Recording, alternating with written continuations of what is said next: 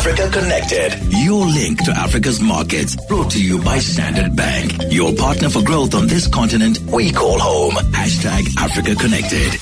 Where's she been swanning today, I wonder? Nikiwa Bikicha on the line to us from Nairobi. Coffee?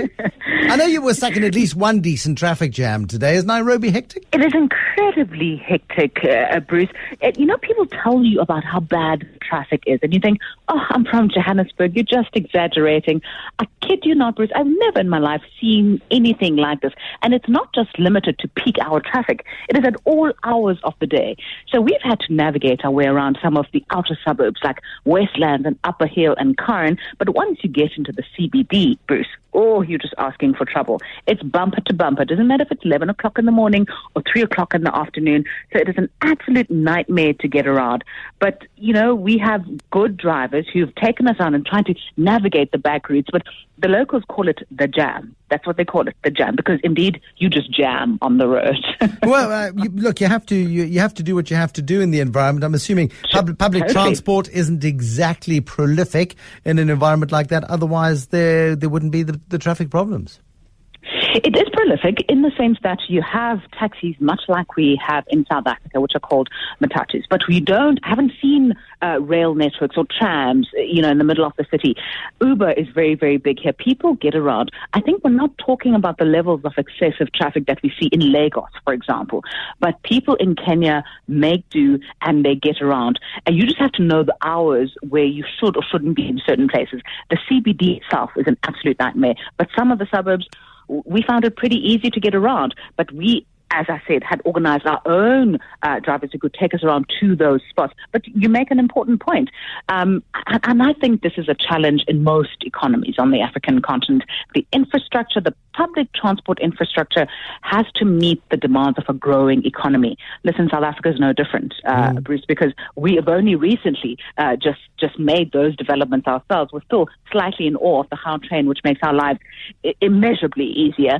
But beyond that, if that network doesn't stretch right across Gauteng, you're still stuffed. If you're in Sandton, it's still terrible to get around because we are still largely a vehicle-driven type of transport economy. We need to fix that so that there's access for public transport for everyone. If we are serious about growing our economies, Nairobi's no different. Yeah, Kenya is home to the financial disruptor called M-Pesa. I've tried it across other African economies. It hasn't really taken off. It didn't work in South Africa. It was brought here by Vodacom and Nedbank. And our financial system just really so well established that M-Pesa struggled to succeed. But is it still a big deal in Kenya? Is M-Pesa still a primary transaction mechanism? Bruce, I've actually been taken aback about how prolific it actually is because it's one of the stories that you started reading about maybe 8 years ago about how M-Pesa has totally revolutionized payment system, mobile payment, and mobile is the future for the African continent. It's come from Safaricom in the East African region, and it went on, and so the story goes. But when you are here, you see it, you feel it. It has touched people's lives in tangible ways, which I don't think you and I can ever really understand.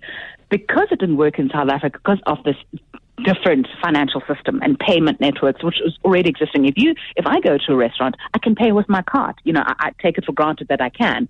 Here, that wasn't always necessarily the case because that infrastructure wasn't developed. And someone saw a gap and figured, goodness, everyone's got a mobile phone. How do we make sure that people can transact using this? And that's what M-Pesa is all about. I can apply for a loan, Bruce. I can pay for goods and services across Nairobi, across much of Kenya, and in some regions of East Africa, pay for services. I can do almost everything with M-Pesa. And Kenyans are so used to it. It's so endemic, so part of who they are, that one person was telling me that we don't actually know what cash looks like. We've forgotten what that looks like, Yeah. And so if you happen to find yourself on a matatu the one day and you have to pay cash, you ask your fellow passenger, can I pay you with my M-Pesa because I actually don't have cash to pay for this trip? People don't use it. And it is extraordinary. And the kind of returns that it's produced for Safaricom, Bruce, are extraordinary because it is the largest listed company on the Nairobi Stock Exchange. It is the most profitable company in East Africa. And the kind of numbers, we had an interview with John Moshiri, who's the head of merchant payments for Safaricom, just trying to extrapolate because they've just released their results. And he's talking about revenues of about $1 billion in the first 7 months of the year, and I can't even, quantify that in my head. No, it's an extraordinary success story, both Safaricom and with the amazing innovation of M-Pesa, which took Kenya by storm. Of course, that East Africa region is flying. It's growing north of 5%. Kenya's economy itself is growing in excess of 5%. So really good solid stories coming out of Kenya as Nikiwe Bikicha goes on her road trip across East Africa. Nikiwe Bikicha is on the line to us this evening from Nairobi. For more on Nikiwe's travels, go to africaconnected.702.co.za. Standard Bank calls Africa home and drives her growth, combining their strong African presence with global capabilities. They support the aspirations of clients looking for a banking partner who knows Africa.